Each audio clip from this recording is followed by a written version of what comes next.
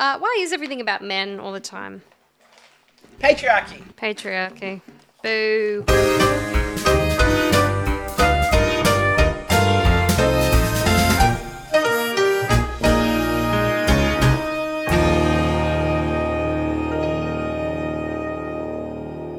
Hi, Ruth. Hi, Josephine. How are you? I'm great. How are you? Just great. I love looking at you while we record this podcast. Same. There's definitely not a big mic stand in the way of your face right now. What's cute is that, like, I can't see one of your eyes. Ah. Like, I could just see your right eye. I look want like a to. I want to. pirate. Before we even start, I want to apologize to everyone for last time. We got new mics, and my mic technique is terrible. And while I was doing got to my bit of the research, I just was obviously like moving around way too much, and Yeah. so the sound quality wasn't up to its usual standards. We've got a system where I'm watching her like a hawk, and so I'll like gesticulate wildly if I see you leaving the microphone. Firstly, we want to acknowledge the traditional custodians of land we're recording on today, which is the Dark and Young people. We acknowledge their centuries-old traditions of singing, dancing, storytelling. And that is the end. Always was, always will be. Always will be. This is my favourite musical. Yes, it is. My favourite musical. That's Ruth. That's Josephine. We are the hosts of My Favourite Musical. We are. Once again, we didn't record last week because one of us was sick. Yeah, and it was my fault completely. Well, wasn't it my? Didn't it I was give sort you of the your sickness? fault, yeah. But also I have glandular fever, and I think like I'm just getting like smashed with that. How did I get that? Great question. No idea. Probably from school. Yeah, but I don't kiss anyone at school. Well, that's true. Like, isn't that how you get glandular fever? It was. It was called like the kissing disease, Yeah. right? So all I can think is that maybe Scotia had it, and like we, shared a drink or something. 'cause we do that Oh, at home. okay. But I don't know. Do you remember when we were teenagers? And because in America they call it mono, yeah. and I never realized they were the same thing. Yes. Until I was an adult. It's also Epstein-Barr because the doctor said to me, "Oh, you have Epstein-Barr," and I was like, "Well, that sounds." Jeffrey Epstein. Yes, I was like, "That sounds like something I don't want." And he's like, I did that's not know glandular that. I did fever." not know that was the same thing. Yeah. But I mostly remember that in I the know, exposure to coughs and sneezes. Okay, so it could have been at school. Yeah. That in the Babysitters Club, Stacey had mono. Yes. I have a I remember that too. I have a Oh. core childhood memory. I have a of core that. memory of one of them having an eating disorder. Well, Stacey also had diabetes. Yes, I think it was Stacey, and she fell over because she was restricting. Yeah, Stacey was low a blood mess. sugar. What a mess She was was, a bit of a Stacey. mess. Yeah, Whoa. That has just alienated a whole I bunch loved of our. the baby. Well, wasn't there a recent TV remake? Was there? I think so. I didn't watch it. I used to read the books. I never really watched the Same. show. Oh, I only ever read the books. Yeah. And Sweet Valley High. Yeah, Sweet Valley I was High. a big Sweet Valley Something High nerd. about, I don't know if my mum knew what that was, but she thought Sweet Valley High was like 90210, I think, where she was like, Oh. I don't think you should be reading that. No, I'm like, they were very tame. I'm like, it's called Sweet Valley High. Yeah. And also, like, I was reading Lady Chatterley's Lover. Yeah, yeah. What do you mean, You were Mum? definitely reading 19th Century Smart. She had a lot more to be worried about. And like, The Witches of Eastwick. Do you know Yeah. how smutty that book is? Exactly. I learnt a lot from that book. Okay, some news that is unrelated. We've got so many news things to talk about. Can we start with the Into the Woods cast recording? Of course. Oh my gosh, it's out. It's so good. I just like, whoa. I know. So I started playing it in the car the day it came out, and Shane was like, "What's this?" Obviously, he knows what Into the Woods is. So I was like, "This is the new recording," and he was just enamored with it. Amazing. He has some issues with Gavin Creel as Does the he? wolf. I've heard a few people don't like his characterization. Yeah, right. In general. It's not very sexual. Yes, right. Oh, well, I mean, some people aren't very sexual. Yeah. Well, his thing is like, oh, that is not how the wolf should sound. Yeah. So he was fine with it for the prince, but just not the wolf, which was interesting. And I somehow in my head, I thought that Joshua Henry was that prince. Oh, really? Yeah, and I thought no. Gavin Creel was and that in my head makes a lot more sense. I have to say I agree. Like, I just assumed Joshua Henry was the wolf and the prince. And then soon it's going to be Andy Carl is going to be playing Rapunzel's prince. So Right. he took over for Gavin Creel for a little while as Cinderella's Yes. prince. Yes. But yes, he's going to be taking Well, over from Josh Henry. I mean, Gavin Creel has a beautiful voice, Oh, right? stunning. But when paired with Joshua Henry in Agony, it's like, who who thought these two Yeah. were on even footing? No. So anyway, Joshua Hendry should be Cinderella's prince. Otherwise, whoa, it's so beautiful. Yeah. One choice I'm really loving is in No One Is Alone. Yes. Every other cast recording lets them finish the song when the Yes. giant arrives. Yes. And they cut it off like it is in the show. Yes. Yes. Which is that's how it should be. That's right. That's how because it people goes. think that there's an ending to that song, but there isn't. No. The giant arrives. That's right. Yeah, it's really nice. And what I will say is that I probably wouldn't have enjoyed watching Sarah Bareilles as the baker's wife, but it's lovely to listen to her. God, some of her vocal choices are so beautiful. Because they're Yes. so not musical theatre as well. And it's just nice to hear that the baker's wife sound like that. Yes. You know? Yeah. And obviously Brian Darcy James is just amazing. Oh, just everyone. And I've heard, because a few people have told me they didn't really like Bettina Miller's performance as well. Well, yeah. But again, vocally, just gorgeous. She's just got gorgeous. such a lovely tone. Such a lovely tone. I will say I didn't think her rap was particularly strong. Quite slow as well. Slow? Can I just say, on record, Josephine did it much faster So than fast. that. And I was like, fuck, Bettina Miller gets to slow hers down and I have to just struggle along. I with found the beans, tempos in beans, nothing but general beans. Yeah. quite slow. Yeah. Which I guess is just because... But it's just an obvious slowdown in that section, yes, right? yeah. What I just feel like her singing obviously is amazing, but the rap was a bit stilted. And it could be the pace of it, or it could just be that it's not really in her wheelhouse. Yeah. Unlike me, because I'm quite a rapper. You are. I mean, I often say that about you in public to Yes, other people. good. What else I thought Philippa Sue's voice has just really strengthened as well. There was something, I don't know if this is a vocally more suitable role for her. It definitely than anything is. else she's done. Because I think about, not that we have a recording of her doing Great Comet, but of course she played that role in Great Comet. Yeah. Oh my God, I'm blanking. Danae Benton Yes. before, off Broadway, and then she went on to do Hamilton. But when you think about that role, it's much more legit soprano. Yes.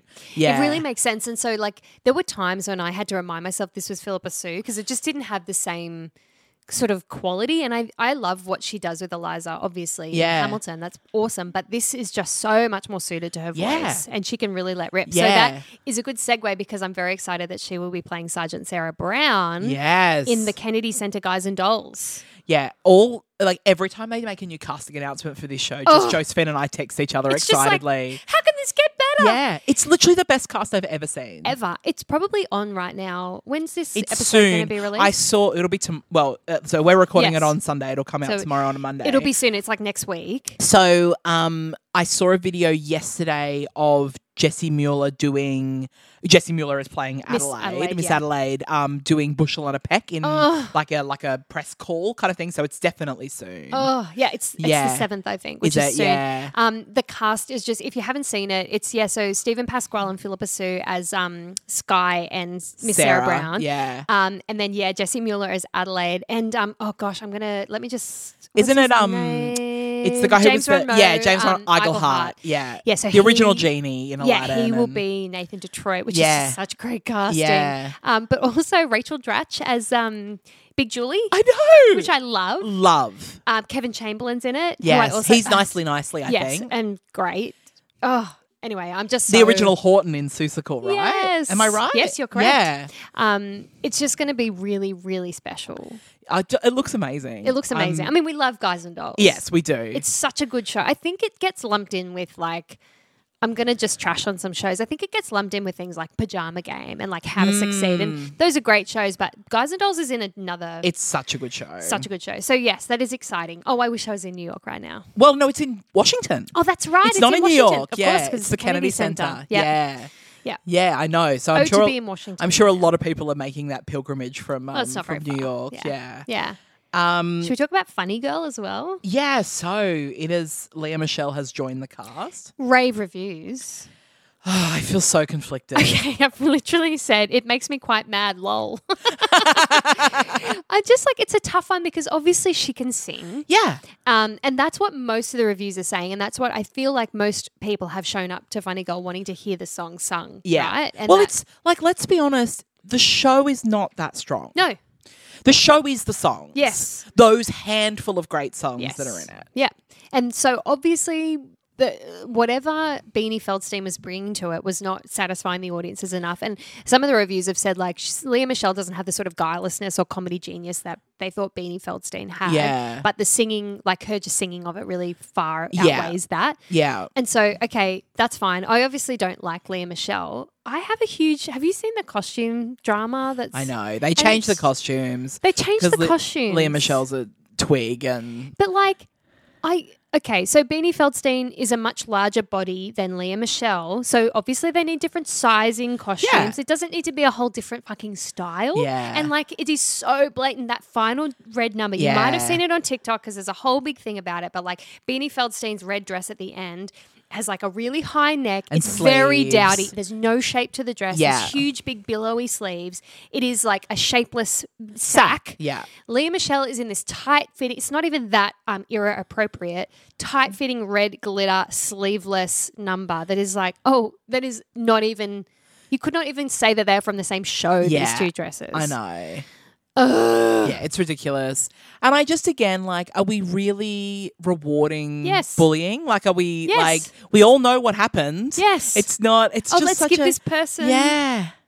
I don't know. I feel very conflicted about it because I'm like, okay, yeah, she's talented and obviously she's talented. We all know that. That's fine, yeah. Lots of dickheads are talented. Yeah, exactly. Like, I don't know. Can I say something really, and we all know I'm a bad person, but like it makes me dislike Jonathan Groff a little bit that I know he's friends with they're her. best friends, yeah. And I just don't, I thought you were better, Jonathan Groff. Yeah, I know. And but I guess, you know, what has been made clear is that she's very nice to people what she sees as the same level as her. Ugh. Right? It's the people that she sees below her as who she's rude to. Even some of her, like, she just sounds like a really oblivious privileged person, but some of her comments about how she gushed to Beanie when, like, she's made all these comments where she's like, when I first saw it, I sent Beanie a letter and I just loved her in it and she was so funny and like, why are you saying that? Like, this person's obviously very hurt by what's happened. Yeah. Like, there's no way Beanie Feldstein isn't at home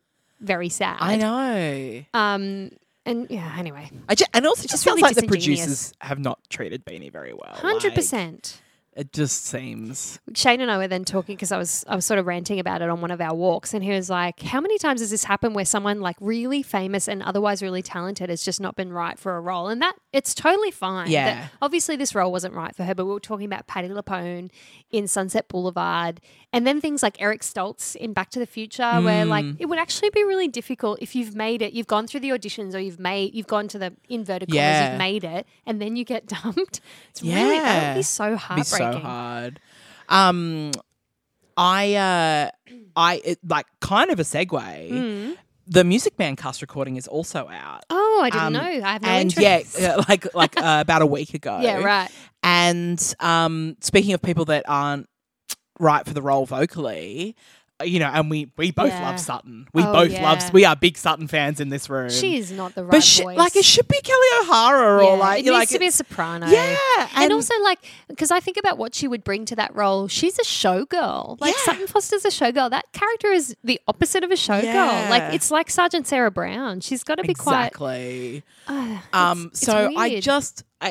I mean, have a listen. It's like, I think it's like 2 hours long, the cast recording. Like, they've recorded the whole thing. I will say the orchestra sounds glorious. Great. So, like, there's quite a lot of instrumental stuff in that show. How does Hugh Jackman go? Fine. Yeah. I don't know Music Man very well, so I'm probably not the right person to ask, but it's worth having a listen to anyway. I just think have a listen, but it is... I know from the limited knowledge I have of that show that she is not right for it. Yeah, 100%. Yeah.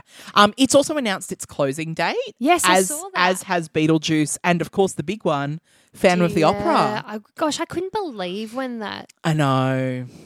I think about those poor people who've been working on that show for 35 years. That's the end of their That job. will be the 35th anniversary that they close on, like that week. I'm really glad, though.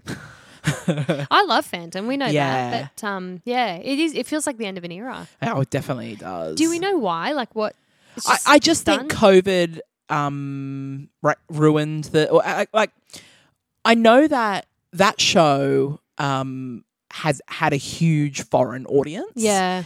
And the And there's tourist no numbers tourism, have yeah. just not returned Yeah. yet. I'm sure it will happen. It's so, because anytime I talk to someone who goes to New York and isn't like a theatre person and they say, what should I see on Broadway? I'll say some wonderful ideas, and what they'll inevitably see is a Phantom or Wicked. Like, that's what they'll see. Yeah. So totally, Chicago. I totally get that they'll go and be like, oh, well, I know Phantom. I saw Anthony Wallow in Phantom of the Opera. That's a safe one to see.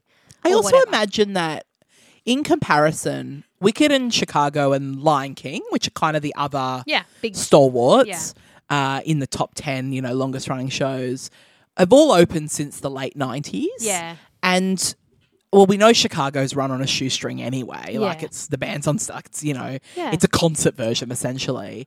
But Phantom would be very expensive to run because it's 35-year-old technologies and...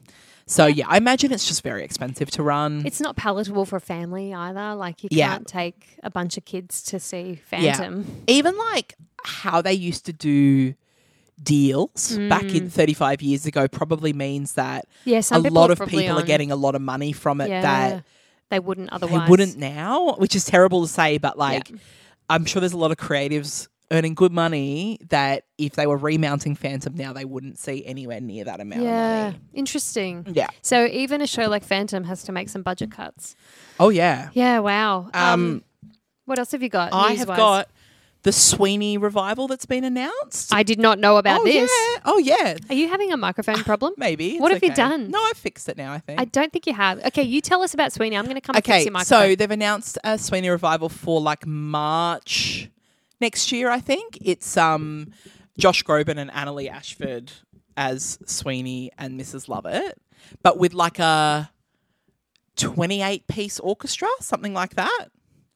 Yeah, so it's crazy. Josephine's just returning to her mic after... Annalee Ashford, really? Yeah, as Mrs. I don't Lovett. like that casting. You don't like her? No, I don't. It's because she played my Because dream of Sunday role. in the Park, yeah. I love her. Yeah. And I thought she was a wonderful dot. She was really good in Masters of Sex. She was. She's Yeah. really good in Kinky Boots. She's been good in a lot of things. Has she? Yeah, you just are judging her. Yes, I am. It's weird that I can like Bernadette Peters, who has my dream I know. role, but not Annalee Ashford. I'm one of those women who doesn't support women. You are. No, I'm not. I say that about you in public a lot. Can rap. Actual bitch, though. One final piece of news. Ready? Jonathan Bailey. Oh, yeah. Fiyero, Wicked Actually, film. I've got that news in here. Wicked film. Yeah. Yeah. Okay, so... also, it's the Wicked films, Ruth. Sorry. In fact, I actually had that note.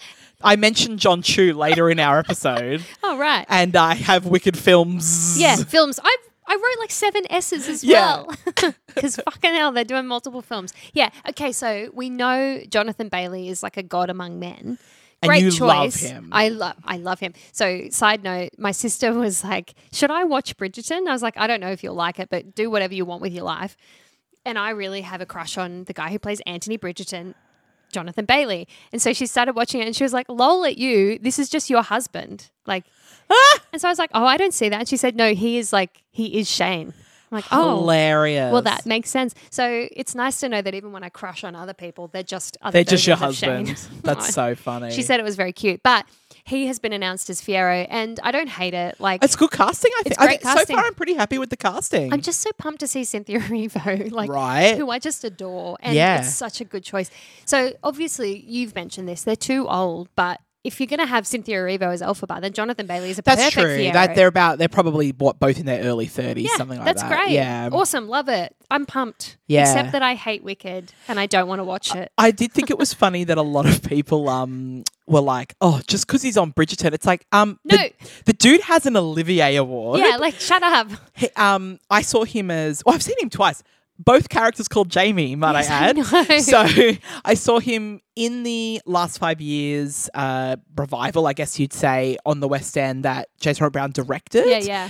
Which unfortunately I think he was a bit sick and Yeah. he was not great Because if vocally. you watch, there are videos of him doing it and he's amazing as Jamie. He's got the right young energy. Yes, I think his acting was good. It Yeah. was just, but I could also tell on his face that he was upset when there were certain notes that weren't coming out. Okay, so acting wasn't that great then.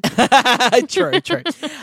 But he was also in the Company revival. Yes. As Jamie, Yeah. which was Amy in the original. Yeah, the Getting Married Today person. In getting married today, getting married today, and he won an Olivier for it, just as Matt Doyle won the Tony in New York for the same show. Well, it's a hard It's song. a scene stealer, that's for sure. And he was incredible. Yeah, he's great. And like, okay, so Bridgerton's been a huge success, and like that's probably why he's been able to be cast. Yeah. He's perfect for it. He has all of the qualities and talents that you need. He's just got the profile now to actually back up that casting. Exactly. That's all it is. It doesn't mean that Bridgerton is responsible for this. No. Like, he's talented. He's a talented and he'd person. been on a soap, I think, over there. I'm pretty he was sure. on Broadchurch. And he was on Broadchurch. Yeah, we were talking about that the other day. Yeah, he's got a profile. Yeah, definitely. Did you see, on that note of him playing two Jamies, you might have posted it was a meme that was like Sarah Bareilles and Brian Darcy James have both played. So Sarah Bareilles has played a character who cheats on her husband in 2 musicals, and Brian Darcy James has played a husband who doesn't believe in the talents of his far superior wife twice. Yeah, which is just great because they are obviously the baker and the baker's wife. Yeah, I thought that was great. Classic. Yeah. Typecast much. Should we talk about a show? Or do you have more news? No. Oh, wait, yes, I do. There's actually some footage of the 1776 revival. I haven't watched it yet. Okay, it looks excellent. Okay, cool. So this is it's fully female and gender diverse, I think. Yes, yeah. Yeah, so it looks really good. The Roundabout are doing it. Yeah, Roundabout. Also, if you might see some footage of Stephanie J. Block as the baker's wife at the moment, that's out and about. She looks sensational as the baker's wife. Yeah. And she belts the end of oh my God, I'm forgetting what that actually, but the justifies the beans. Yeah. Yeah. I don't even know what it's, you know how like there's so many songs in that show that I'm like, maybe they're magic? Is it Maybe They're Magic? Yeah, Maybe They're Magic. Yeah. God. And also a lot of people are saying, because of course Stephanie J. Block was one of the, well, technically she was the original Elphaba. Yeah, she was. But then not she on wasn't. Broadway. Yeah, she was Patti LuPone. Yes, that's right. She did all the workshops and everything. She was Beanie Feldstein. But someone has made a shirt that says "Just defy the beans" with a broom, because that's kind of what she's like. She is somewhat a bit of a tip of the hat to Wicked. Yes, with the way that she delivers justifies the beans. That's cute. Yeah. Wow, people are really full on. Hey. Yeah, like me. You're full on. Yeah, I would say that. I'm that say sort of nerd. All right, so we're talking about Beauty and the Beast. Beauty and the Beast. As I was driving down here, I was like, we haven't really discussed that we're doing Beauty and the Beast. We had one conversation. Yep. And I thought, God, I hope we are doing Beauty and the Beast. I imagine if we'd researched 2 separate shows. I want that to It would just be like an old episode. That's right. Except I would be like, I only know the plot. Yeah. And I wouldn't know the plot at all of whatever we were doing. Oh, God. Anyway, it's Beauty and the Beast. What's your relationship with this show? Okay, so, like, for such a beloved film, like, I love the movie. It was such a childhood delight of mine. Absolutely. I feel very underwhelmed by this musical. I always have. I've never really enjoyed it. I've seen it on stage quite a few times. Like, I think... Have you seen it? Did you see that Professional? No. The Rachel Beck one? Yeah. No. I don't think I was in New South Wales for that. Yeah, I would have been very young. So how could they have messed up so thoroughly with this music? Is my sort of like how did they miss the mark so badly?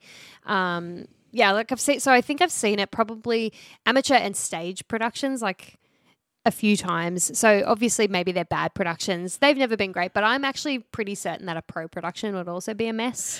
I'm so very keen to see it when it comes next year. Did I tell you I had an audition for Belle? Yeah. Which is incorrect because I'm 33.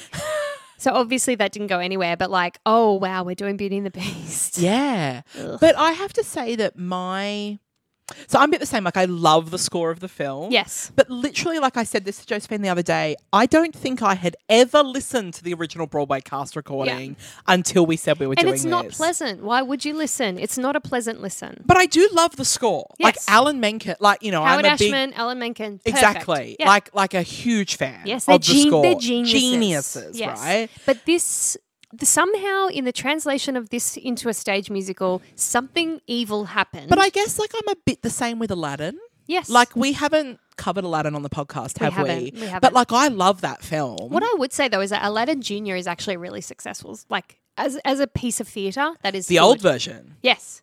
It is a good piece of theatre. Yeah. I think. As in the one that we did or the one that exists now? The one that we did. So for those who don't know, except that it didn't have Proud of Your Boy. No, yes, it did. But Jasmine sang it. random. Yeah, Who knows why? So Josephine and I worked on a production of Aladdin in 2008 of Aladdin Jr. So this was before the stage version of Aladdin existed. Yeah. And so the storyline was quite different to the version. Film. Well, no, but also to the stage version. Yes, to what eventually became the That's musical. right, because the stage version took these like three friends, Babcock and those characters, and made them a device in the show. And then now Aladdin Jr., if you license it, so like our local theatre just did it again recently. It's a mini version. It's a mini version of the stage version. Yeah. It's got nothing to do with the version we did in 2008. But like, I think that version that we did was really good theatre. Like that is a successful movie to stage. Interesting. Think. But I don't. They haven't done that with Beauty and the Beast. Bad, but but like they are. I mean, we got to do the songs. We got to do the songs, and it's like it doesn't need. It's not a huge ask in terms of theatre magic, and I think Beauty and the Beast is maybe a bit of an ask for theatre magic. Maybe that's like the issue. suspension of disbelief. Yeah. Yeah. So I have only ever seen it once on stage. It was the amateur production that our local theatre did in the early mid 2000s, something around there. Yeah. I've never seen it professionally, but I also realised that I've never really had the opportunity to see it professionally. Yeah. Because was it in the 90s? 95 was the Australian professional production. So like I was 8. Yeah. And I was living in Brisbane. Yeah, like it's not, and I wasn't sort of going to the theatre enough then at that age that my parents would have taken me. Yeah. You know what I mean? Like it's not. No. And so like I was kind of thinking about like my whole kind of musical theatre coming of age happened in sort of a Beauty and the Beastless world, if you know what I mean. I think Shane saw it actually, that production. Probably. Yeah, he would have. But I will say one thing I very much enjoyed researching is kind of the show's place in Broadway history. Because it has, like, in a way that is unexpected, it has made history. It's a real landmark production, I think. Like, in a way that you wouldn't have realised maybe in the several years after it happened. Yeah. But now in 2022, looking back, I'm like, oh, it changed Broadway. Yeah. We talked about this a little bit when we did The Little Mermaid. Yeah. Because it was such a big move for Disney theatrical. Like it was such a huge shift. Yeah. And it was really And Lion King, when we did Lion King as well. Yeah. And so when we talked about those, this was a musical that paved the way for those things. That's right. Like it was I wouldn't say it's necessarily a 100% positive turning point for Broadway, but I just it's a change. It is a definite change. Yeah. So I've enjoyed that aspect of the shift, a bit more of a yeah, exactly. Just a little less Yeah.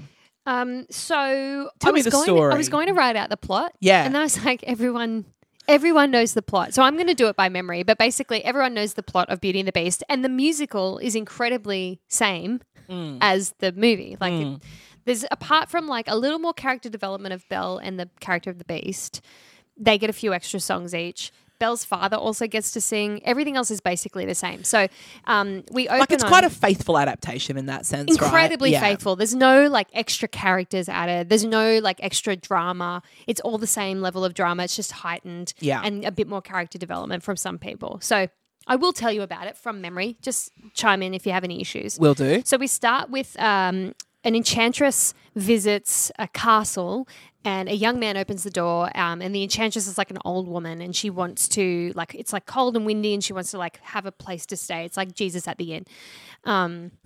Not Jesus yet. Jesus was not born yet. Oh my gosh, it doesn't matter.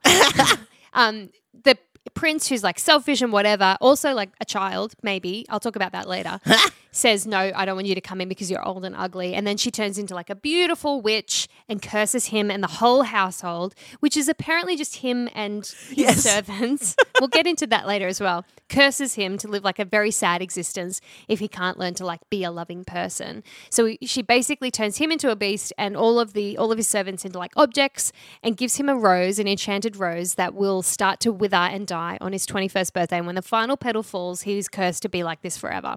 The spell will not break. That is our prologue. Then we skip to about 1756 in France, somewhere in France. So how long is he stuck before? 10 years, Ruth. Okay. So if that is the case, he was 11 when this happened. Yeah. So an 11-year-old opens the door at night to an old woman and refuses to let her in. And she's like, fuck you. And I'm going to turn you and all of your friends into... Yeah. So there's problems there for sure. Also, like, what 11-year-old is not a bit of a dick? I know. And should we not be encouraging our children to not let people into their homes? Absolutely. Anyway, it's fine. So yeah, the Beast is at the beginning of the story is about 20, towards the end of his 20s. So we open in France. It's like provincial France. It's the 1700s. So obviously like a bit of turmoil in terms of France in French history. Like we're talking like some revolutionary times, right? So there's lots of shit going on. Anyway, Belle is this like 16, 17-year-old girl who lives with her father. We don't know what has happened to her mother. Like we don't. No. She's obviously been long dead. Her father is a bit of an oddball, an inventor, and Belle lives in this very provincial, like... crazy old Maurice. Yeah, that's right. Crazy old Maurice. Oh, yeah, they're American. I forgot to say that.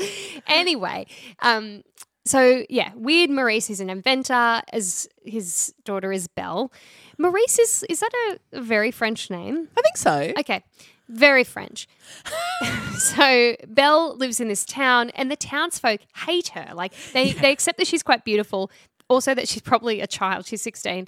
She's just very odd. Like she doesn't talk to people. She reads books. And she thinks that they are quite backwards as well. Like they are small-minded people, which is probably true. Like they seem to be quite an alarmist group of people. Like they're not necessarily smart. But they're also like they're living in 1756 in France. What access to education did they really have? They're just living their simple lives. Anyway, Belle is being pursued by this guy, Gaston, who is about 25. So he's like 25 pursuing this 16-year-old. He's an incredibly problematic character. He's just like very masculine, like toxic masculine. Yeah. Pursuing Belle, not really taking no for an answer because obviously she's like a bit different, a bit standoffish, and he likes that. He likes a bit of a chase. Belle wants to travel. Like she wants an adventure. She wants to get out of this town. She loves to read. So she's obviously like moderately intelligent. So she wants to get out. Gaston just wants to marry her and have like 7 children.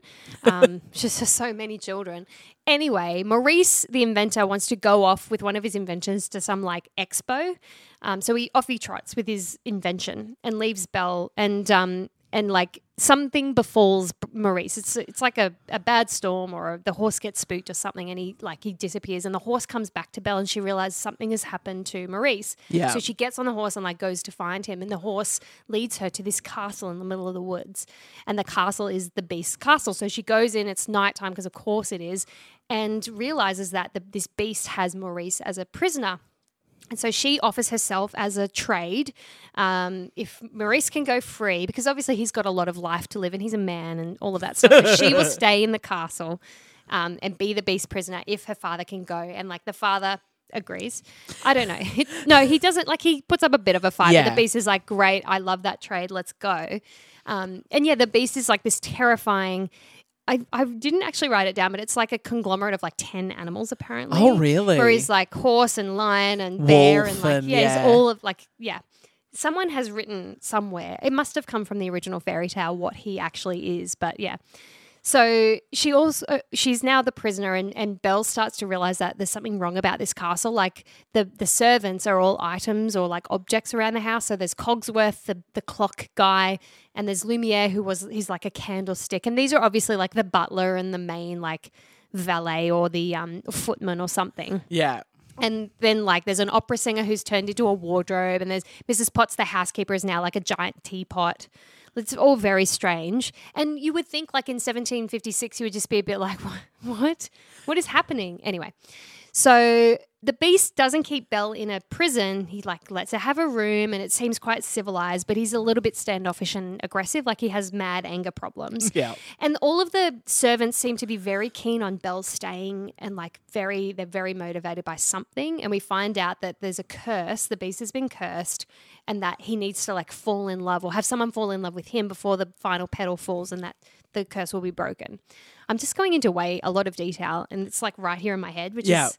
Why is it it's just quite sitting amazing there? that you have this level of detail. Whoa. Okay, so I didn't think I would go into this much. Anyway, they start to sort of tentatively form a bond and she like reads to him and they have dinners together and she like doesn't like him. She definitely thinks he's a bit of he's very angry. She doesn't seem to care about his physical appearance. So she must like animals, I suppose. And he is like grudgingly, like appreciating her presence. We don't really see that he might be attracted to her, although she's beautiful and very young, so maybe. But the servants are so keen on her. Like they want to make her stay awesome and just like keep her there. So they give him advice on how to like woo her, and it's all with the motivation of her being the reason why the curse will be broken. Eventually she figures out, I think it's through like a mirror or something. Yeah, he gives her a mirror that she can see what's happening to her loved one. So she sees her father is in a bit of strife. And so she like goes, the beast lets her leave to like help him. Yeah. And he's really sad because they've sort of fallen in love a little bit, I think. He's really sad. Meanwhile, Gaston is like very shitty that Belle has gone and has like revved up a bit of a panic in the town by these idiot townspeople. If you will. It's a mob. It's like it's torches and pitchforks and all of that to go kill this awful beast because he's terrible and he's like holding Belle against her will and all this stuff. And so they develop a mob and Belle realizes that, I think like Chip, the little boy, Teacup, stows away and like convinces Belle that she should come back because they are desperate for Belle to break this. Like, who cares about what Belle wants? Yeah. Break the curse, come back to the thing. She goes back to try and save the beast from the mob, and the petal is about to fall. Like, we've got one petal. It's like, it's almost his birthday. No one mentions that it's his birthday. No. Which is a bit sad. Anyway, there's a big fight. It's raining. It's nighttime. The mob comes, but, like, in the end, the mob seem to, like, get a bit worn off and they don't keep fighting, but Gaston maintains the fight and he and the beast are like hand-to-hand combating and somehow Gaston really does hold his own against this like 10-foot wolfman guy. Yeah. So like go Gaston. Also Gaston's a bit older, so that might help. Yeah. Anyway, eventually the beast wins and then he's starting to like die because of the petal. The petal falls and Belle then decides that she loves him. So she says it while she's crying and then magic happens. Like the curse is lifted. The beast turns into a very handsome 21-year-old man, Prince Adam. And Bella's like, what? You're handsome. What? And they are like happily, everyone lives happily ever after. And all of the servants get turned back into people. And that's that. And like, he's 21 and she's 16 still. And that's that. Yeah. That's the end of the show. What did you think about that retelling? I loved it. Did I miss anything? No, I think you got it all. Oh, thank you. I loved it. There's some singing in there. Oh, yeah. There's like Taylor's oldest time. I was reminded of one of my favourite tweets, which is by Dana Schwartz, who we both love. We love her. Where it says, Belle, there goes the baker with his tray like always. Baker, well, there goes Belle singing her daily mean song about us. It's so true. It's like, so true. They're very mean to each other. Yeah. Belle is really dismissive of the townsfolk as a general. Like she really lumps them in to one. Like she likes the bookseller. Her poor provincial town. Yeah, and she's really, really dismissive of them. But they are also very small-minded for sure. Exactly. So I think there's fault on both sides. So it is a Disney stage musical with music by Alan Menken, lyrics by Howard Ashman and Tim Rice, and a book by Linda Woolverton. It's adapted by the Walt Disney Pictures Academy Award-winning 1991 animated musical film of the same name, which in turn had been based upon the classic French fairy tale by Jean-Marie Le Prince de Beaumont. We've talked about Alan Menken, Howard Ashman and Tim Rice many times on this podcast, but they truly are like the peak of what they do. Yeah. It's also always worth mentioning that Howard Ashman was taken from us far too young by AIDS and could have created so much more. I don't know if I said it here, but watch the Howard documentary. It's on Disney Plus. Yeah. It's beautiful. You'll cry. I think you said that in like Little Shop. You said it in a ton. I say it every time. It's beautiful, but he really was such a special person. Yeah. Linda Woolverton also wrote the Disney film. Yes. She was the first woman to ever write an animated feature, which just seems absurd, but also not surprising. Well, like, not the first woman to write one, right? The first one to have one made. I guess that's true. But then I guess, like, animation was probably such a time that... Well, yeah, you're right. Probably there were people that wrote one, but yes, she was the first person to ever write a released animated feature. She also co-wrote the screenplay for The Lion King, as well as more recently writing the Tim Burton Alice in Wonderland and Maleficent, and also their respective sequels. The former made her the first female screenwriter with a sole writing credit on a film that grossed $1 billion. Whoa. It is also worth mentioning that she wrote the book for Aida, of the stage musical of Aida, and also the musical Lestat, which was a big Broadway flop. Both had music by Elton John, and Lestat was Elton John and Bernie Taupin. I forget about Lestat. Yeah. It had a real cult audience. Yeah. People love vampires. For a bit of background about the film that the show is based on, I highly recommend the documentary Waking Sleeping Beauty. I think it would... It's on Disney Plus, isn't it? Well, it's not made by Disney, so I don't know.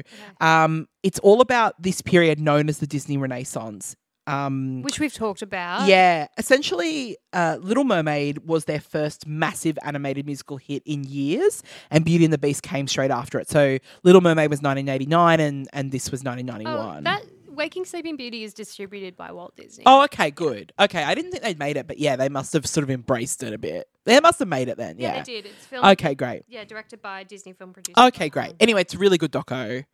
When the film was released, New York Times theatre critic Frank Rich lamented the Broadway offerings at the time and said the film had the best Broadway musical score of 1991. So it was obviously like, people were like, these people should be writing musical theatre. Yeah. And they are correct. Yes. So it premiered in a joint production of Theatre Under the Stars and Disney Theatrical at the Music Hall in Houston, Texas in November 1993, ran for a month there. It then premiered on Broadway at the Palace Theatre on April 18th, 1994. The show then transferred to the Lunt Fontanne Theatre on November 11th, 1999 and ran there until it closed on July 29th, 2007. So in total, Beauty and the Beast ran on Broadway for 5,461 performances for 13 years. Is it the 10th longest running? Yeah, I have that note somewhere. Wow. Which is kind of, again, it's insane. Like when I said that I sort of came of age musical theatre too late for this show. That's what I mean. Like my first trip to New York was in late 2007, so I never even had the opportunity to see it, Yeah. So yeah, like it's just not something we were probably very aware of. Which is so interesting because like we loved a chorus line. Yeah. Like all of those things that it's weirdly been sort of... Well, I just think it wasn't very popular. Like, apart from obviously lots of people saw it, it wasn't like a beloved musical. No one was like, Beauty and the Beast is my favourite musical. And we've sort of had the same, like, when we covered Mary Poppins a few episodes ago, I sort of felt the same about that. It's like people... I don't know, people have soft spots for the films because they grow up watching them or whatever, but I don't think you can feel the same way about the musical because they don't have the same heart as a lot of musicals do. Yes, I agree with that. Yeah. So it was nominated for 9 Tony Awards. It won only one, which I'm sure was quite pointed at the time. It won Best Costume Design. I'm sure very well deserved. Yeah. The nominees that year for Best Musical were A Grand Night for Singing, Cyrano the Musical, Beauty and the Beast, and Passion, which won. Yeah. It's interesting because a lot of people feel that Sondheim's, so that's by Stephen Sondheim, Passion, is essentially his version of the Beauty and the Beast story, which, like, if you think about, the story of it, it is quite similar. We haven't done Passion yet. We haven't. No, we should do that. Well, I think would it be our last? No, apart from like... we haven't done like Pacific Overtures. No, we haven't done Pacific Overtures. It's probably one of the biggest Sondheim ones that we haven't done. Yes, though. I would agree. Yeah, we should do it soon. Okay.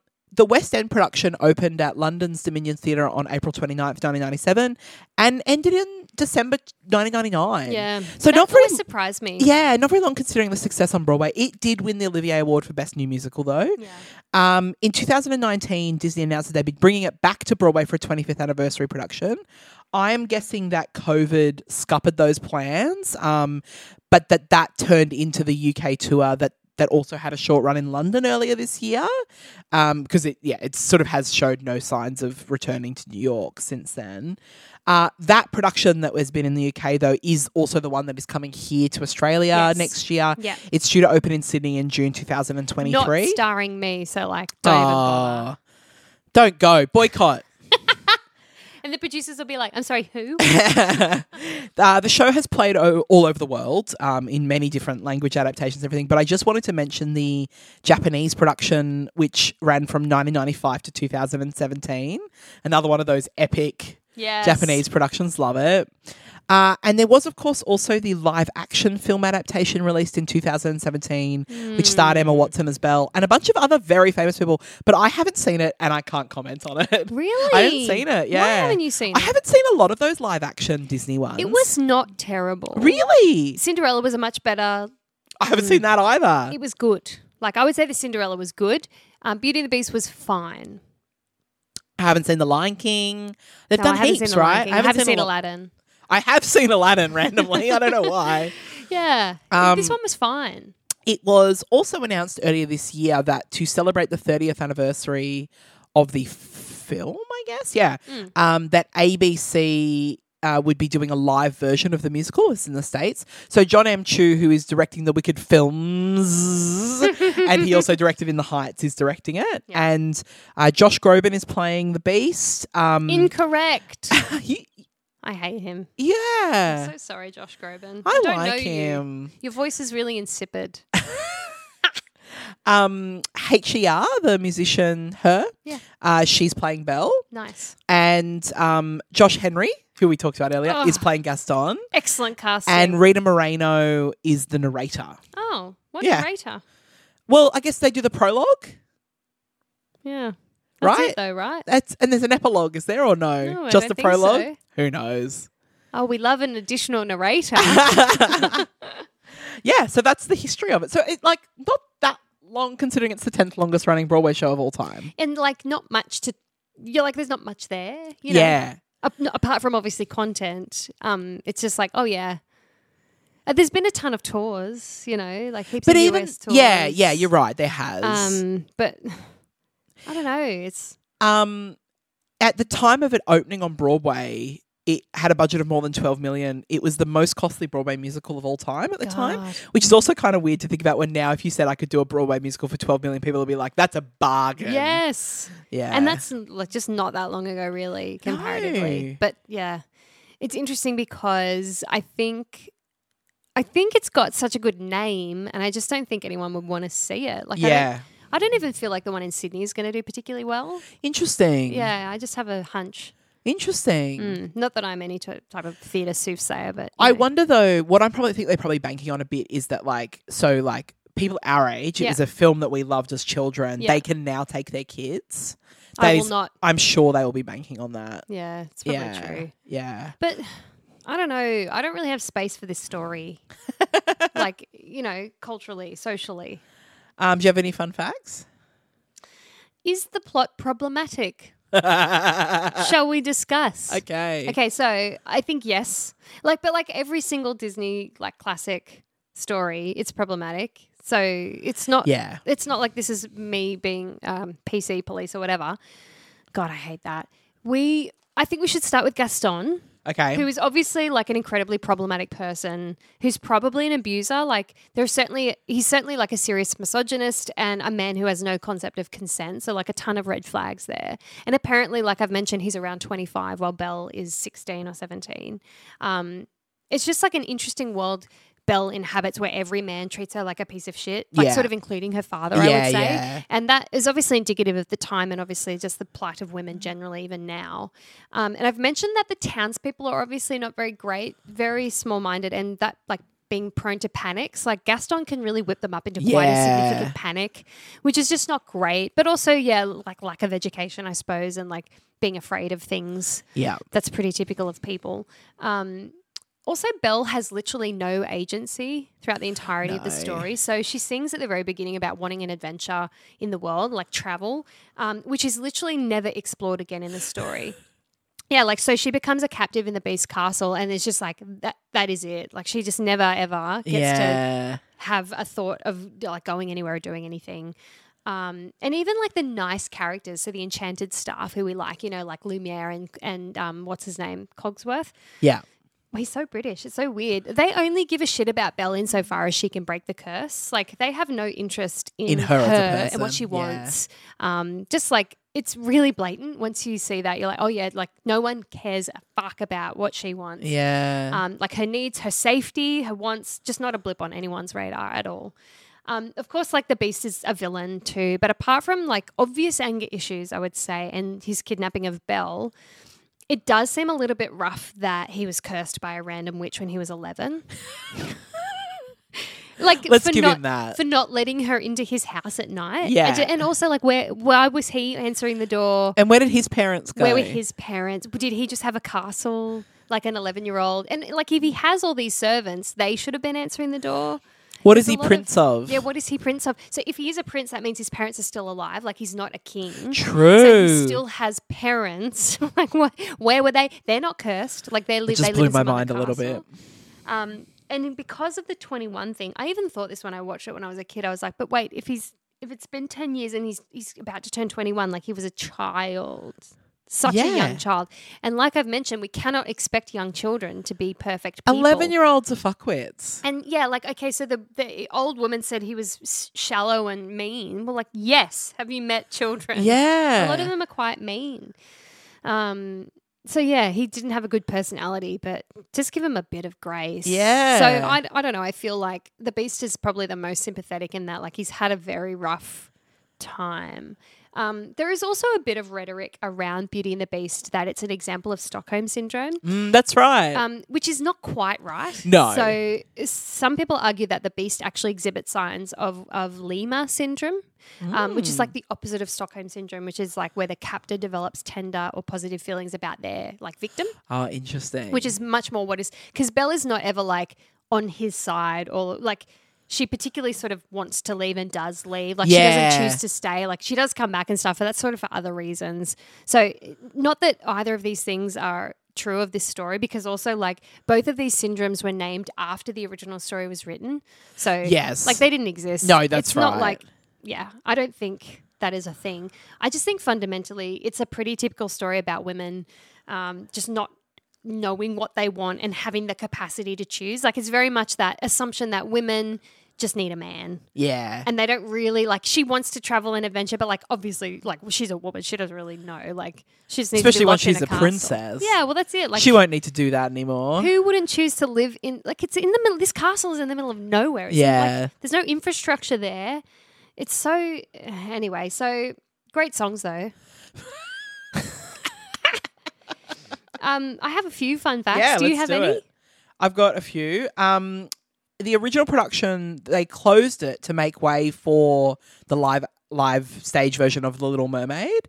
At the time, Disney believed that having two Disney princess films on Broadway at the same time would divide audiences and cause competition between the shows. Interesting. So at this point, they also had 3 other shows running at the same time. They had Lion King, Tarzan, and Mary Poppins, but they felt that, two Disney princess musicals was not the way to go. I don't know, And then Little Mermaid was a massive flop. I feel like that is, wrong. Poor Little Mermaid. Yeah.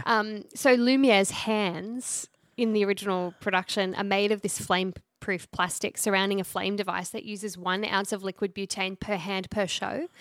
So, Lumiere is like, he's a candlestick. Yeah. So in the first 10 years of the Broadway run, the show burned 700 pounds of butane. Jesus. Which is also just like, that can't be great inside. Yeah. Like, I don't know. We should briefly mention that 1995 Australian production that had starred Rachel Beck as Belle starred a young Hugh Jackman as Gaston. Yes. Which important. is it's so important. In fact, I was having a conversation with a friend the other day who was saying that there was like a meme that I tweeted that was like the Hugh Jackman one. Yeah, but it was like, stop trying to make him be Wolverine and let him just sing his little songs. I know. And like, and we need to get this man out of the gym. And someone was like, "Oh, I don't know. I don't really like the way he, sings whatever." And I was like, "It's not that he can't perform. Yeah. He's great. It's that let's us decide what roles he gets to play." Like, I think he would have been a fucking great Gaston. Great choice. In the same way that he was a great Curly in Oklahoma. Yeah. And he would just never get to play those sorts of roles anymore. No, like, that. I mean, I guess he's aged out of it a bit now too. But even now, I think it would make more sense if Gaston was creepily old, like really That's obviously true. creepy. Like a Let's make laser that wolf. choice. Yes, a laser wolf. Oh my god! I made a fiddler reference for you. Let's get Topol in to play Gaston. That's it.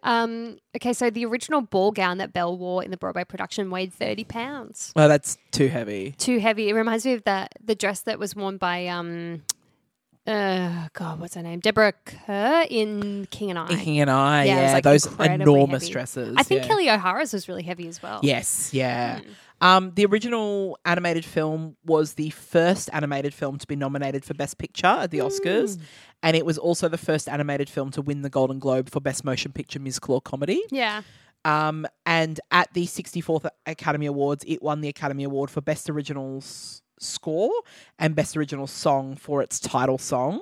And it also received additional nominations for Best Original Song and Best Sound. Yeah. Wow. I think something I just said contradicted myself, but anyway. Oh, well.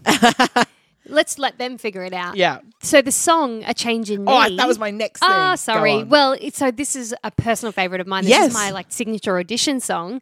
I'm probably too old for it now, actually. It was added to the Broadway show when Toni Braxton joined the cast. I did not know that until researching this. Yes. Yeah. I love that. Imagine having the power of commanding a brand new song. Yeah. Unlike Anthony Warlow in, what's his name? Annie. Yeah.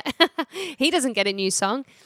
And it's been in ever since, this song. Yeah. And it's notable. So basically the idea for the song came because she was in negotiations with Disney to join the cast. Yeah. And she was kind of like, basically she's just delaying. Give me more, please. Yeah, delaying signing the contract. And it wasn't until, so she had dinner with Alan Menken, Tim Rice, and that she finally agreed to sign the contract under the condition that a brand new song be written specifically for her, which basically a drunk Tim Rice had offered her, at this dinner. I love that. And, I don't think it was something that they were planning to do. Let's put it that way. It's a great song. Yeah. Because I think Home is incredible. So there's Belle and the Beast have a couple of extra songs. I'll talk about the music in a bit, but Home is a great song that happens sort of early in the piece. Yeah. And A Change in Me is a really nice Well, yeah, apparently Tim Rice in interviews since has been actually yeah, it's really appropriate for the show. It's really appropriate. Yeah. And if anyone wants to listen to it, it's not I'll sing it for you. It's not on the original Broadway cast recording, obviously, but it is on Susan Egan, who was the original Belle, sings it on one of her albums. Yeah. So you could listen to it on there. Yeah, she didn't get a new song. No. Poor Susan. Well, Home is technically new. Yes, that's true. Yeah. So do you have any more fun facts? Just a random one. Please. So the woman who wrote the version of the story that the Disney animated film was based on, you know how you end up on Wikipedia rabbit holes when you're researching these things? Yeah. So she had 3 marriages. This is the 1700s, mind you. Her third marriage was to Thomas Pichon, who, and I quote, was a French government agent during Father Le Loutre's war. Pichon is renowned for betraying the French, Acadian and Micmac forces by providing information to the British, which led to the fall of Beausejour, and he has been referred to as the Judas of Arcadia. Whoa. Apologies to the French people. Oh, that wasn't that bad. No, it wasn't that bad. Wow, that's actually fascinating. Huh. So her third marriage was to this big spy. Yeah. A very famous spy. I love that. So she wrote the story upon which it's based. Yeah, that's cool. Yeah. That's really cool. I don't have any more fun facts, but I have a number of talking points. But let's talk about the music maybe next. Well, of course we love the songs. They're classics. Ashman and Menken are geniuses and their songs are perfection. We know that. And I really like a lot of the additions to the musical. This is one of the few musicals where I think the stuff that was added was good.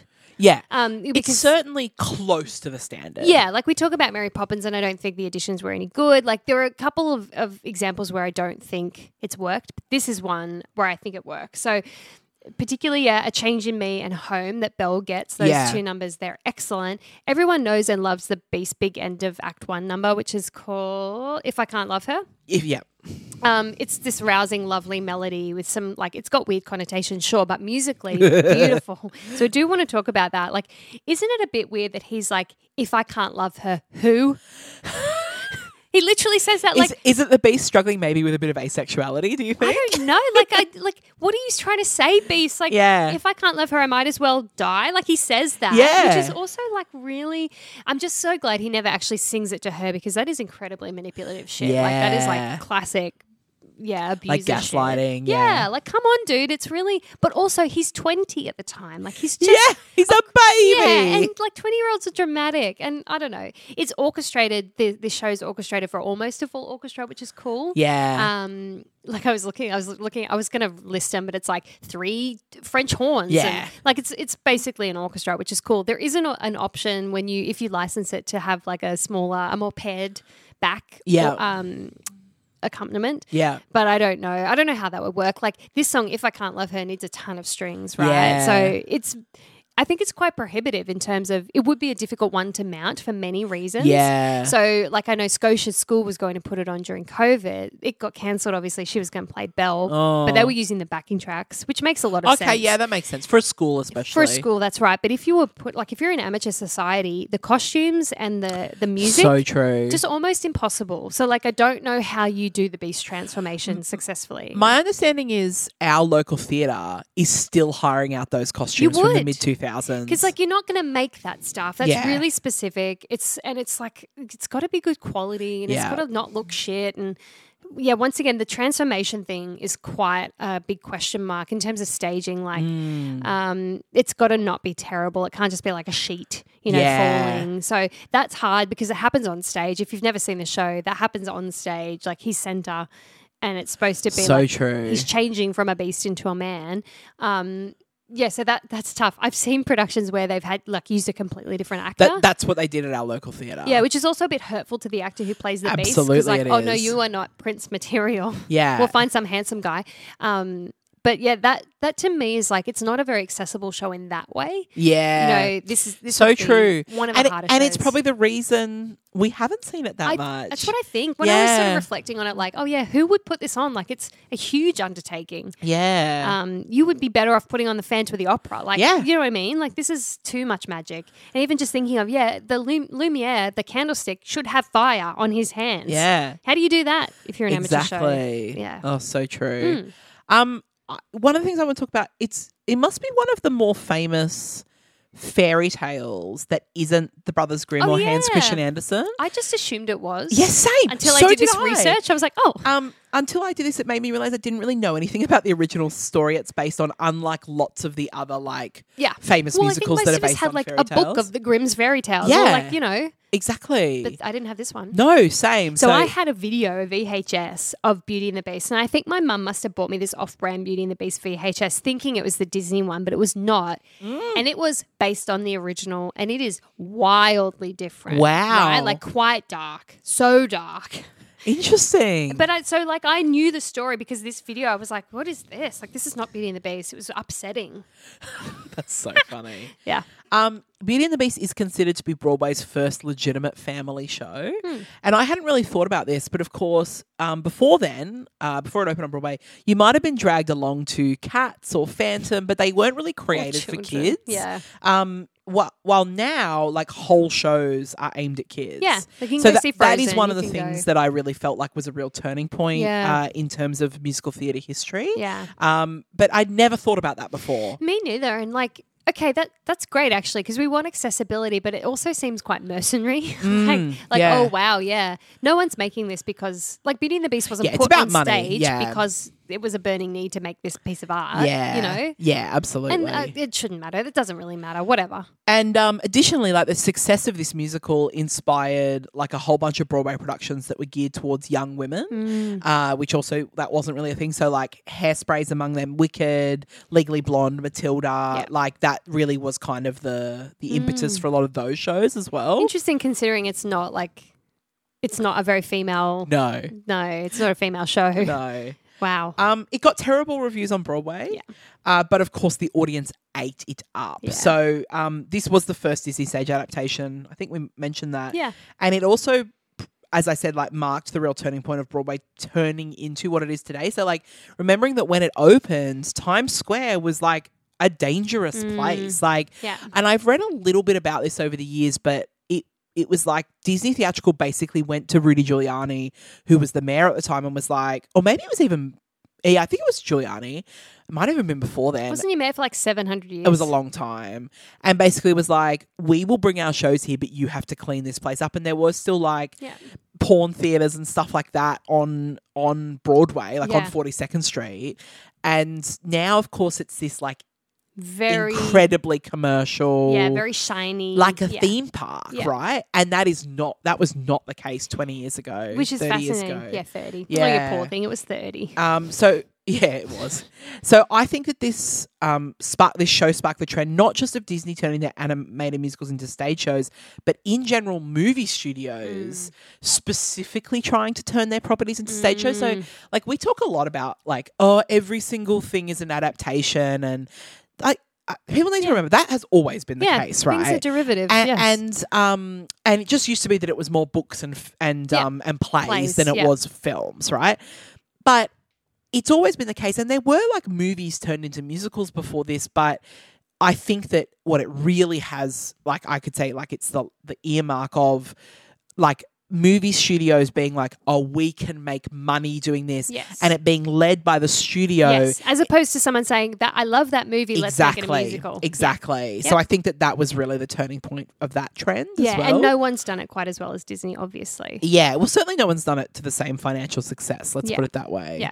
Yeah, it is fascinating, and like, this is not. There's no judgment there. It's just like it is what it is, and it's just an interesting point. Yeah, absolutely. Do you have any gateway songs? Yeah, so I've linked to a couple of recordings. Obviously the original Broadway cast. I've linked to the film soundtrack. I don't recommend listening to them though. Don't listen to Not them. the film soundtrack? Oh no, the original Broadway. Yeah. I don't like it. Okay, yeah. The film's great. And I've linked to the 2017 film soundtrack as well. Yeah, look, you and I talked briefly about this off mic. Like, I'm not a big fan of Susan Egan. Susan Egan, yeah. We haven't really talked about the cast, but and Terrence Mann, like both quite old sounds. Yeah, but I will say I love Terrence Mann. Yeah. I don't necessarily like have an emotional connection to him as the Beast, but like I love him as a performer. He was, of course, the original Rum Tum Tugger. He's the original Javert on Broadway. An incredibly credentialed performer. Yeah. We've talked about him here before. Yeah, we've talked about him on here. Like amazing, but yeah, like I don't. He's just... It's something about the style of singing and the style of recording. It's very dated. We were saying, I don't know if soon after this, the way that they recorded Broadway musicals changed, but it just feels quite old for the age that it is. And not just like the way that it's recorded. I think it just everyone sounds old. I sound old. And Susan Egan was not old. She was only born in 1970. So like she was young. Wow. Yeah. You know, like... Yeah, that's crazy. And, but yeah, like I just don't... I don't know. I don't really rate. I don't. I'm with you. It's not an enjoyable listen. I hope if they do re-record it, like if either that UK production or here, because there was also an Australian cast. It's not on Spotify, but there was an Australian cast recording with Hugh Jackman in it. So if you can, I'm sure that bits of that are on YouTube. Seek it out. But it's a shame. Yeah, it is a shame. Yeah, particularly just because those, like A Change in Me and Home, they're really great songs, and you should be able to hear them. My gateway songs are kind of random. I kind of just went for my favourite songs instead of gateways, if you will. Belle, I love the after the prologue, the opening Belle. I just think is a genius. It's great, song. and everyone knows it. There goes a baker so good, so catchy. I have put If I Can't Love Her, because as much as you say, it's kind of a strange. Song. It is pretty. Yes, it's beautiful. I enjoy listening to it. It's that like classic. You know, if I have to hear another 17-year-old singing it, though, I will. Well, it's because it's not too high. Yeah, I know. It's a proper Barry song. It's a good point. The Beast as a lead is not a tenor. He's a Barry. So I think that's why you heard a lot of 17-year-olds sing it, because they don't have the ranges to sing much else that's written like that. What's interesting is that we expected the Beast to be a lot older, but like he's 20. So I shouldn't be whinging about 17-year-olds singing. That's so true. Like, that is really what he should be. And my last one is Something There. Oh my God. I've always loved Something There. Interesting. Which is like, you know, when the various bits of furniture want them to... You've chosen the purely the film, apart from If I Can't Love Her. Correct. It's very classic. I just went with Home. Just Home. I think it's a really good entry point if you don't know the extra songs. Like I think it's really indicative because it's really clever that it's got a lot of the thematic stuff. Like there's a lovely motif. It's the same anyway. So it's the same sort of melody as a lot of the other traditional songs you would have heard in the film. Yeah. So it's familiar, but it's cool. So I think you should listen to that one. Everything else you'll know from the film. Yeah. Absolutely. But I will say, if you want to listen to the song Beauty and the Beast, you should only ever listen to Angela Lansbury sing it. As in, like, the theme by Taylor's all the time. Because her accent in there is just chef's kiss. Yeah. So true. But for some reason, I remember heaps of people releasing that song in the 90s. Like, I think Celine Dion released it. She did a version. I think that might have been the credits version. Yeah, and like, why? Well, that's what they used to do for every Disney movie. I hated it. Pop versions. Yeah. Oh, the 90s. Yeah. Yeah, so that's Beauty and the Beast. Yeah. Don't see it. Look, I disagree, Josephine. I'm keen to see it next year. I just want to see some of the magic. I want to see the the theatre magic, how they do it. Yeah. You felt that way when you saw Mary Poppins recently. Yeah, you absolutely. Know? You really enjoyed that aspect of it. Yeah, I love it. And that's not a show that you like. No. Yeah. And this will be the same with Beauty and the Beast. I will go see it for the magic. Yep, exactly. That's why we love I feel theatre. the same way. Yeah. Yeah. We'll talk to you next time. Yes, we'll talk at you next time. Goodbye. Bye.